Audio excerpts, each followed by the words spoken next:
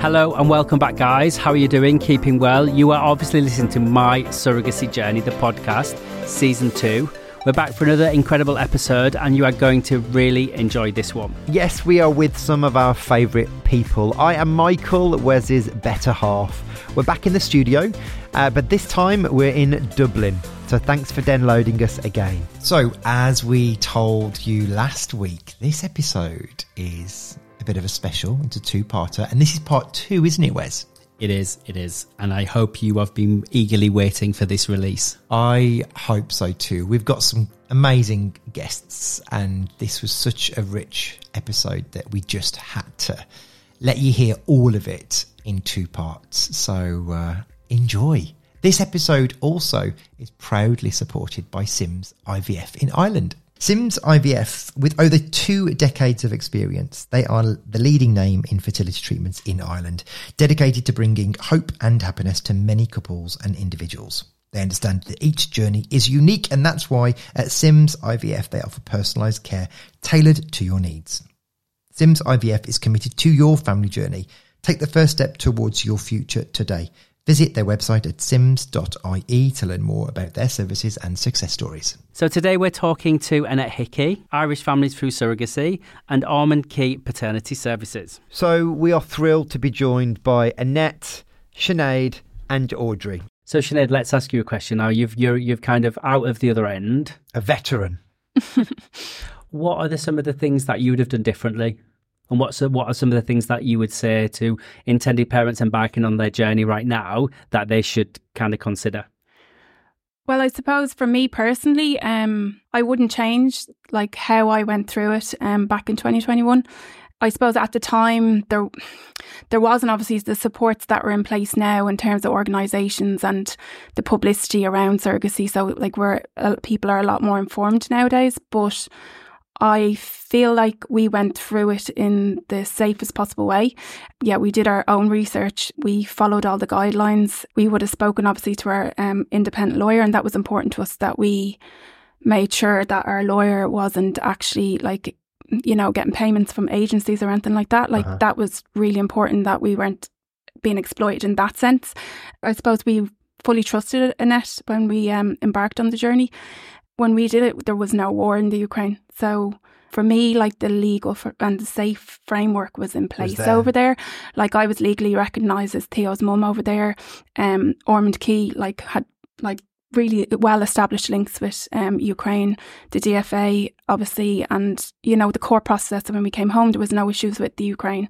My clinic, when I embarked on the journey back in 2021, I couldn't comment now, but I felt like the safeguards were in place for my surrogate, that she was well looked after, that she made her own decision to embark on surrogacy and be our surrogate. She would have got support in terms of like psychological services if she wanted it. I had a connection there with our surrogate as well through our clinic coordinator. So she had her own independent lawyer, like all those like safety mechanisms that anyone embarking on even surrogacy now should be looking at were in place for us when I embarked on that journey back then. I definitely couldn't comment now on where I would look to, because when myself and Mark had completed our surrogacy journey, we had like a high court proceedings when we came home because of the COVID. There was hotel quarantine, so it was quite a traumatic time, even though we had the blessing of Theo. So Mark kind of made that decision that he could never embark on another surrogacy journey. If we wanted to have more children at the time, that was a decision like we came to as a couple, that there was an awful lot of, I suppose, like, yeah, we haven't really like spoken in huge detail about everything that unfolded, but it was really, really tough and on triggering, us. you know. It was really triggering, and there's parts of that week after we had Theo that we've kind of blocked out because it was quite difficult. And Annette would have represented us after that. Yeah, That was the first podcast. Yes, it was, wasn't it? Yeah, you met, So yeah, it was Sinead and Mark were responsible for surrogacy being put in Irish legislation for the first time when the Minister for Health granted an exemption from mandatory hotel quarantine. That's it, because we did that recording, didn't we? Yeah. So it was. I wouldn't change it if I was to go back again. I'd still fight every day for Theo, like I'm still fighting now. You know, to have him legally recognised as my son. But yeah, it wasn't something that we'd envisaged, and we'd experienced so much like trauma going through the IVF journey and the infertility for the few years, and kind of I feel like part of what was stolen from us over there was surrounded by all the, you know, the media and the high court proceedings. But I wouldn't change it. It's just, it was very, very difficult. And it wasn't something that I think Mark just couldn't ever go through it again. So we would never embark on another surrogacy journey ourselves. But you do need to make sure that where you're going, it's safe. There's a legal framework in place in that country, that there's like a solicitor in the country, the place where you're going to embark on the surrogacy, that you have like a solicitor in Ireland. You need to like engage with the clinics, make sure, ask questions, like Annette was saying, ask those questions, those hard questions. Make sure your surrogate isn't from a different country to where the surrogacy arrangement is taking place. Which we've seen so much at the minute. Yeah, there's a huge amount of that going on. That's a huge, huge red flag. Massively so. You know, and massively so. Question yourself if you're my own personal opinion of it is, if I was going through another surrogacy journey, would I be embarking on a surrogacy journey where the surrogate wasn't living in that country? Absolutely not. Because how can you ensure that that surrogate is being looked after when she's not even physically in that country? Like in the country that she may be from, there probably isn't surrogacy laws. Like there's different jurisdictions of law. Like how can you tell if you have no visibility on the surrogate that they're being looked after? Like, are they being flown back for scans? Yeah. How is the medical treatment followed up? Like, they are carrying your child at the end of the day. So think about what you're doing. You need to like ask those hard questions. You need to kind of engage with people that have gone through the process, not just solicitors themselves, but people that have lived experiences. Yeah. Speak to people.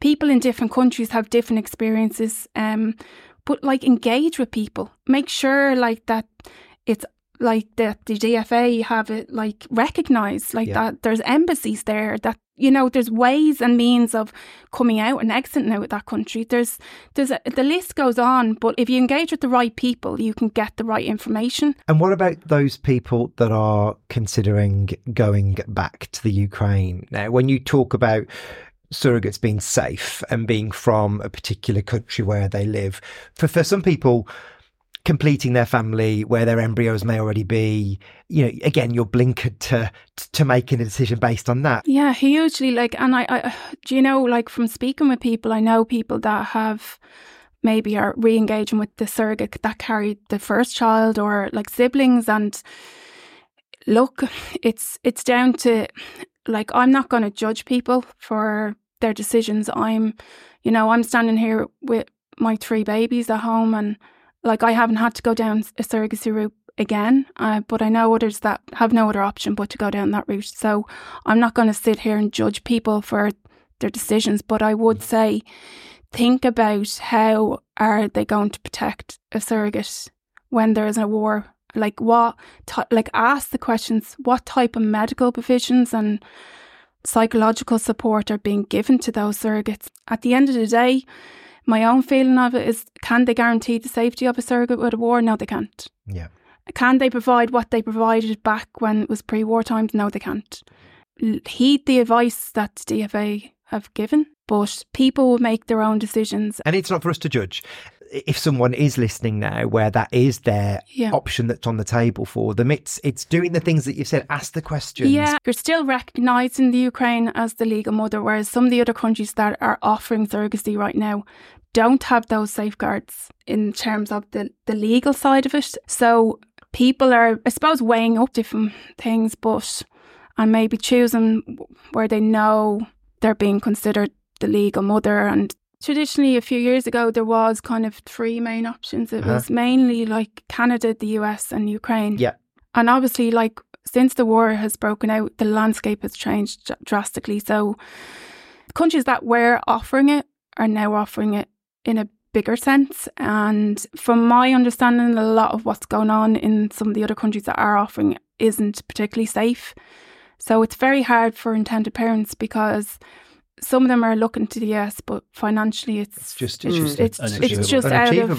unachievable, and people are remortgaging, and times are difficult for people, and the financial constraints of what's going on, I suppose, are dictating people's choices as well. Mm-hmm. But unfortunately, people are being exploited, and that's what's happening. Not just with intended parents, but it's really sad what's happening with surrogates. Absolutely. Sure. Absolutely. Annette, what's the kind of government stance on people going to Ukraine? You know, I heard that the government will continue to support people if they choose to go to that destination. What's the stance? The Irish Department of Foreign Affairs have given very, very, very, very strong advice not to pursue surrogacy in the Ukraine. The Irish government and the Irish Department of Foreign Affairs will not ever abandon an Irish baby. If anybody listening is considering surrogacy in the Ukraine, I would advise that you contact the DFA. Their travel advisories on the website. There is, your solicitor would have, there is a Department of Foreign Affairs, a Ukraine sort of a team. And if you contact them, they will give you their most up-to-date advice, their up-to-date position on how things are in the Ukraine, what support and services they are providing. I've heard stories myself from other parties alleging that the Irish Department of Foreign Affairs were going to be dreadful people, and we're going to sort of, nearly, be getting really, really cross with Irish intended, and really this and really that and really the other, and almost, creating obstacles or sort of inverted commas abandoning. That is absolutely not true. Get the facts. If you hear anything about the Department of Foreign Affairs, listen to it if you get it out of the mouth of your surrogacy solicitor here in Ireland, or you get it directly from the Department of Foreign Affairs, from their email. Another thing from a legal point of view, just if anybody's listening in, and if you are pursuing surrogacy in a country where the birth is going to take place in that particular country, and your surrogate is from a different country and is going to return to that country after birth, she will need to have an independent lawyer in the country of birth in the context of the emergency travel certificate application process. When she returns to her home country, the Irish court proceedings will be served upon her there, on her husband if he is married. They will need an independent lawyer available to them in that country to advise them in relation to these court proceedings. So starting the journey, if you are considering pursuing surrogacy with a particular country, a particular agency, if it is a situation where your baby is going to be born in one country and your surrogate is going to be returning to another country, before treatment takes place, before any documentation is signed, please ensure that you're given the contact details of your surrogate's independent lawyer in the country of birth and also in the country that she's returning to, because it may be a situation that your surrogate may be travelling from a country where surrogacy, that there's different regulations or it may be prohibited. So you, at that stage, when you think about it, you'll be back here in Ireland, the court proceedings will have started. All other intermediaries and parties involved will have left the building. Yeah. You'll be here in Ireland and you will be wanting to protect your family in Ireland. And we will be, your Irish solicitors and Irish legal process will be serving court documents on your surrogate. She will need to have legal advice in relation to those documentation, in relation to the applications being brought in Ireland. Don't find yourself on your own at that stage going, oh dear God, where's the how am I going to? So again, it's steps. It's almost like when you're starting a surrogacy journey, it's kind of looking at it at the start. How ethical, how safe, what's the story, what's the Department of Foreign Affairs advising, what's going on here? Okay, and you satisfy yourself, and intended parents are adults and they make their decision. But once it's fully informed, it's not for me to judge. Then I think it's really important that you look at the end of the journey. You're back in Ireland, you get your court proceedings. Who and what do you need along the way? You need independent lawyers for your surrogate. You need Ormond Key. You need an embassy. So step it back to ensure that you can get yourself to that point where ultimately you get your court order here in Ireland and you can get an Irish passport for your baby.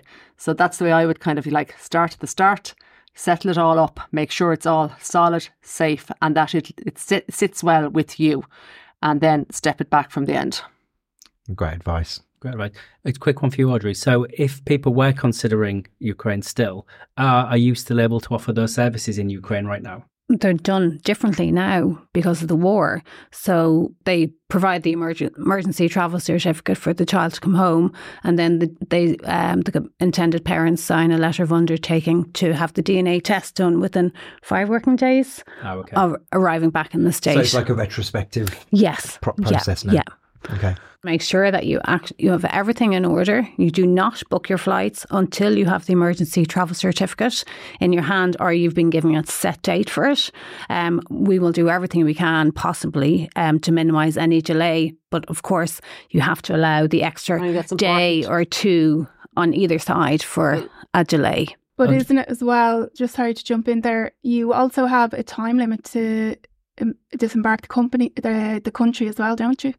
Once we had everything in place, we had to. You see, you could have put somebody. So, say your emergency travel certificate issues, like say this Saturday, the DFA will give you the emergency travel certificate when you give them your flight details. So they'll want to know. They're not going to give you an emergency travel certificate with a 2-week lifespan, like going home via Spain, because I know I'm not going to have I'm not going to get an Irish passport for a long period of time. It'll be like I'm going home via. Do you know what I mean? I think that's just important. The 3 days or whatever to get you from. So if I'm coming from wherever, say if it's Greece or Georgia, it could take to fly from Tbilisi to get into Dublin or Shannon could take me 2 days or 3 days. So they give the lifespan of the emergency travel certificate covers that trip to get you back to Ireland, and you hand over the emergency travel certificate to passport control when you come in. So the issue would be where people are under pressure, and they're saying, oh my God, the flights are booking up or whatever. So we're going to book, and we have flights booked this Friday. And it's like, we're not going to get the emergency travel certificate for Friday. And then people get a bit excited and they can get... Yeah, I think it's really important because that's something some people wouldn't be fully aware of. So it's making sure that, you're not booking those flights till you have that in your hand. And I know it's really difficult because you have that excitement of bringing your baby home, and you may have to wait, and it could mean a couple of days, but then at least, or else you take the risk. If you book those flights before you have the ETC, the Irish government, or the Department of Foreign Affairs, are going to look for your dates to put into the ETC, and the DFA are not going to be too interested. You say, I've spent €1,000 on flights, so I need my ETC for today, and you're not going to give me the ETC until tomorrow. They'll go, right. Okay. Yeah. And Audrey, how long on average are people waiting to return? What's kind of the average? I suppose I know it depends on country, but generally, it does. Well, Northern Cyprus at the moment, I suppose, once we get an appointment set and it's carried out within about 24 hours from the confirmation date, we have about 2 to 3 days to get the shipment to the laboratory. It can probably take about between 2 and 3 weeks from time baby is born. Now it's getting quicker each time, but I mean, of course, there will be delays, like if there's issues with paperwork that's not filled out properly, or the birth certificate hasn't been, completed properly, that will delay. For the DNA test for Audrey's, like at Audrey's level, at that stage, the documentation, some of it doesn't need to be apostilled. No. And say in North Cyprus, they look for an affidavit from the translator, notarised and apostilled. The DFA are all over it. So what can happen then is, so say you get the DNA test result back, and that's then there's 15 documents that the DFA have to get, and they will go through it with a fine-tooth comb. They will be analysing them. They will be ensuring that they are absolutely as they specified. If they're not exactly as they specified, so say if they're going through, they will send them back, and they will say, so if there's a date or some error or something very, that you might think, that's not really important, or whatever, something very minor on an affidavit, it has to be perfect. If it's not right, it'll be sent back. It's got to be done from scratch again. The Department of Foreign Affairs, in their advisory, when any intended parents write to them about the emergency travel certificate process, will say that we do not give any guarantees with regard to any time frame. Like the issuance of an emergency travel certificate is an extremely important document. It is a big deal. And I think from kind of practical experience, the solicitors, I think here in Ireland, we would normally say an ETC post-birth would be, you've got to bank on being in the country of birth for a minimum of 4 weeks. Could be 6 weeks, could be 8 weeks, but a minimum of 4 weeks. Once it gets outside of 4 weeks, 6 weeks, 8 weeks, that means there's little issues with documents or bits and pieces. So that's where preparation is so important. Anything less than 4 weeks is, everybody has worked very efficiently to get everything done. Because documents have to be translated, they have to be notarised, they have to be apostilled. Which is, for me, why you would engage with Audrey and the team as early as possible to get everything teed up so that when you are at the point where those services kick in, you're as prepared as you can be, and then you can potentially exit in the most efficient time frame as possible. Exactly. And what we would always suggest is before birth, maybe at about 30 weeks, to have a Zoom, everybody involved. It's like, the project exit process. We know how Audrey works. We know Ormond Key are 100%. At that stage, people should have booked in. If they haven't, we remind them to book in with Ormond Key Paternity Services. But the people on that call would be whoever is the coordinator in the country of birth. What's their role? What's their responsibility? Are they looking after the birth certificate? The surrogate's lawyer, the Irish solicitor, and the intended parents. And we literally step out. D-Day, it's like, almost like dominoes. What's going to happen? D-Day is birth. So that's day 0.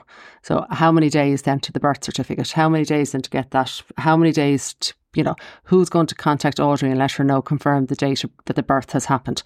The surrogate's lawyer, when are you going to start working on the affidavits of consent? The surrogate's affidavit of consent can only be signed after the birth. The notarising, the apostilling, how many days is that going to take? How many? So that, and then, are there any state holidays in the country around that time? Is our consul taking holidays? So is everybody lined up? So it's almost like project kind of, exit. And then a lot of intended parents will request, like, say, a WhatsApp group with the coordinator, the surrogate's independent lawyer, and the Irish solicitor in that WhatsApp group. Really, our role, I suppose, in the WhatsApp group, because it's happening in the country of birth, is just to kind of try and keep everybody's time expectations in check and double check, or kind of like from this end, has so-and-so done whatever as regards the birth cert? What stage are we at? What stage are we at? Because for the intended parents, as Sinead said, you're busy looking after your baby. And oftentimes people say, what should be happening next? And who's, so we're just kind of chasing up the relevant people who are working actively on the exit in the country of birth. The intended parents bring with them, the father brings his original birth certificate and his passport with him. The moment, in the absence of legislation, the Department of Foreign Affairs do not need to see any documentation for the second parent. So once the intended parent is bringing, the biological father has that document, those 2 documents with him, the rest of it happens on the ground in the country of birth. So it's preparation, and it's stepping it out, and just kind of, it's like a project, managing the project to move it through. And I think you raised really one key bit there, Annette, is that you're potentially a new parent, or you've extended your family, and your head is not where it needs to be with like kind of getting project exit in place. So the more you can do in advance, the better. Are you seeing any new emerging destinations as a result of needing to do your checks and balances? Greece. There's been one for Greece, but that's only one inquiry. Nothing out of the ordinary at the moment. That's good. Yes. I'm glad that that's where we're going. But we are hearing there's always a lag, isn't there? Yeah. You're hearing about them hopefully at the start of the journey, but often, the latter part of their journey when they're already ready to come back. We are hearing about places like Turkmenistan, Ghana. There's a lot more destinations that are kind of on the total global landscape now. Yeah. We're hearing intermediaries talking about some of those destinations, and I used to live in Turkmenistan for a really short period of time, and to me, it doesn't strike me as a place where it would be considering everyone's welfare. So I think, although you're not seeing them yet, I do think that's coming from the destinations we're hearing about. Yeah, and I think that's the number one reason we need this legislation, really, isn't it? Because those type of destinations won't feature for parents, intended parents, going forward into the future, because we'll have the regulation, the safety, it's all ethical. And that's the overriding need we have for future surrogacy arrangements to stop all that exploitation happening. This pre-approved list of countries which are meet the requirement. Absolutely. But I think in the meantime, sorry for cutting in, But this, like, if I could have one like clear message from today for anybody out there, it's as you say, there are other countries. There's a lot of kind of uncertainty out there, and by its very nature, a surrogacy journey can take like 10, 12, however many months. So if you're deciding and you're saying, oh, you know, I've been promised this, that, and the other by the agency, or they said this, or they said that, stop.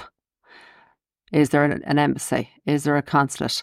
Contact Audrey in Armagh Quay. Say, hello, in X months' time, I might be looking to get a DNA test out of whatever country. You know, people like contact your Irish solicitor and say, I've been like, you know, met this amazing person from this agency who promised me that I'm going to have a baby in 2 years in X country. Isn't that amazing? And then, but we break it down. So we can, between Armagh Quay, between the solicitor here in Ireland, and then saying, well, who, you know, it will start a process of asking questions so that nobody wants to see an Irish baby or an Irish couple caught in, like, you know, where a child is born, and it's like then going, oh dear God, what happens now? Oh, no. Yeah. And you just kind of spark something in me then, and let's talk about, because you get a lot of, like, on social media, a lot of kind of like offers of guaranteed 100% returns process, guaranteed baby. What's everyone's view on that? Because I know that when you have been trying for such a long time, to have that guarantee in front of you is really appealing, isn't it? So how would you approach that? Because we're seeing it more and more, and they're giving these guarantees to people saying that 100% this, guaranteed baby, guaranteed like unlimited package. What I always do, and I promise to be quiet, is I say, what is the guarantee? Put the word guarantee on the page there and give me the bullet points. What have they guaranteed you? Okay, and underneath that, so they've guaranteed you a baby within 2 years. How? Guaranteed. No risk, no nothing. 100% you're going to have a baby. I mean, you know, whatever higher force you believe in, there's no one can do that unless sort of like a miracle worker or a magician, you know. Absolutely. And what we've learned by working in this industry now, there are no guarantees. So don't pay additional for these guarantees, but be really clear about, if you are paying extra, because inevitably you are, what are you getting for that additional fund? So I actually have personal experience with that.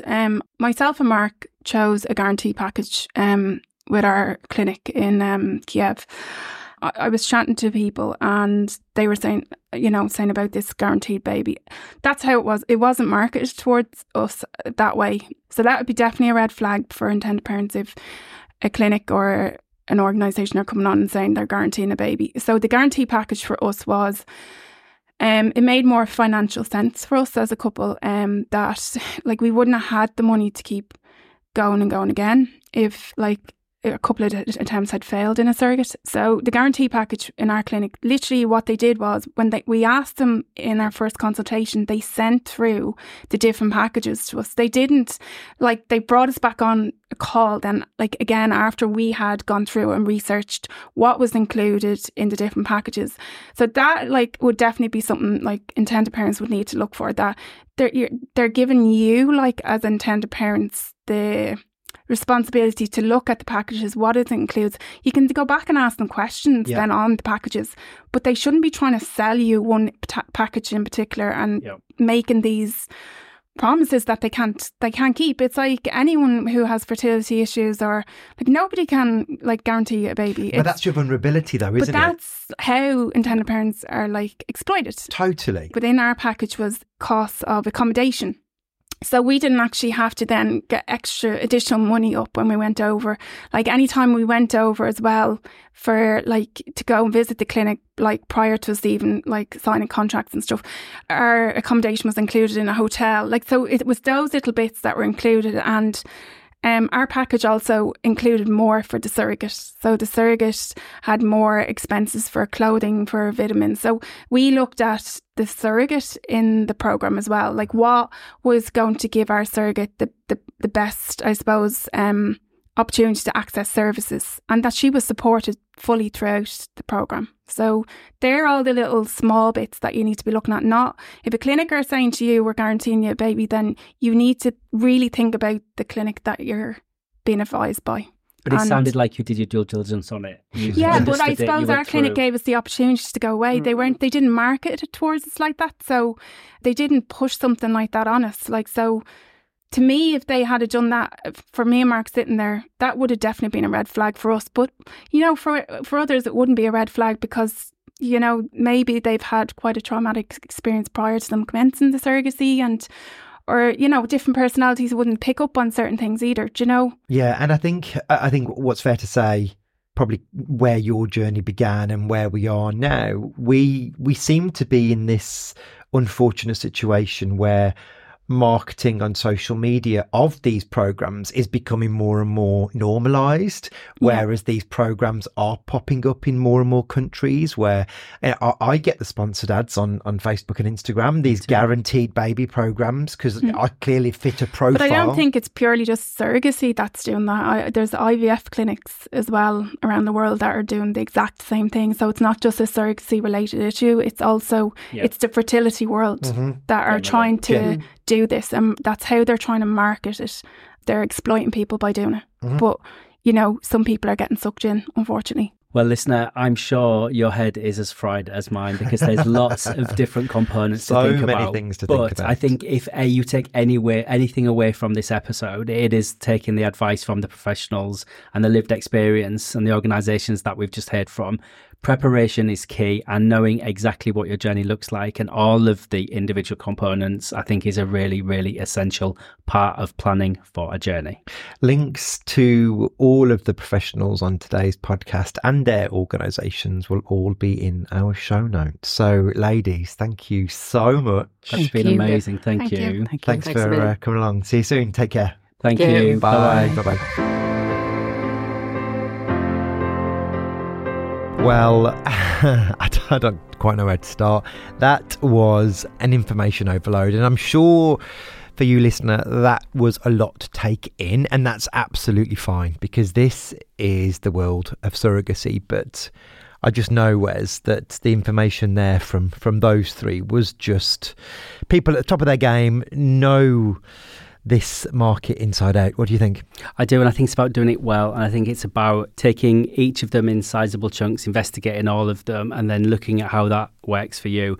You know, you've been given some really sound advice, and, you know, you take away from that what you think is right for you. If you are considering surrogacy internationally, then please reach out. Check out the pathways that we have specifically for Irish citizens. We have pathways in the USA, and we have our Real Ethical program in Mexico City, which is something that you should look at and explore. This episode is proudly supported by Sims IVF in Ireland. Sims IVF, with over 2 decades of experience, they are the leading name in fertility treatments in Ireland, dedicated to bringing hope and happiness to many couples and individuals. They understand that each journey is unique, and that's why at Sims IVF they offer personalised care tailored to your needs. Sims IVF is committed to your family journey. Take the first step towards your future today. Visit their website at sims.ie to learn more about their services and success stories. And if you want to find out more about My Surrogacy Journey, then please head over to our website, which is mysurrogacyjourney.com, or find us on Instagram at official My Surrogacy Journey. If you like this episode, then please subscribe to the series, and we will have another episode coming out every single week. Thank you for listening. We have been My Surrogacy Journey, the podcast hosts. Goodbye.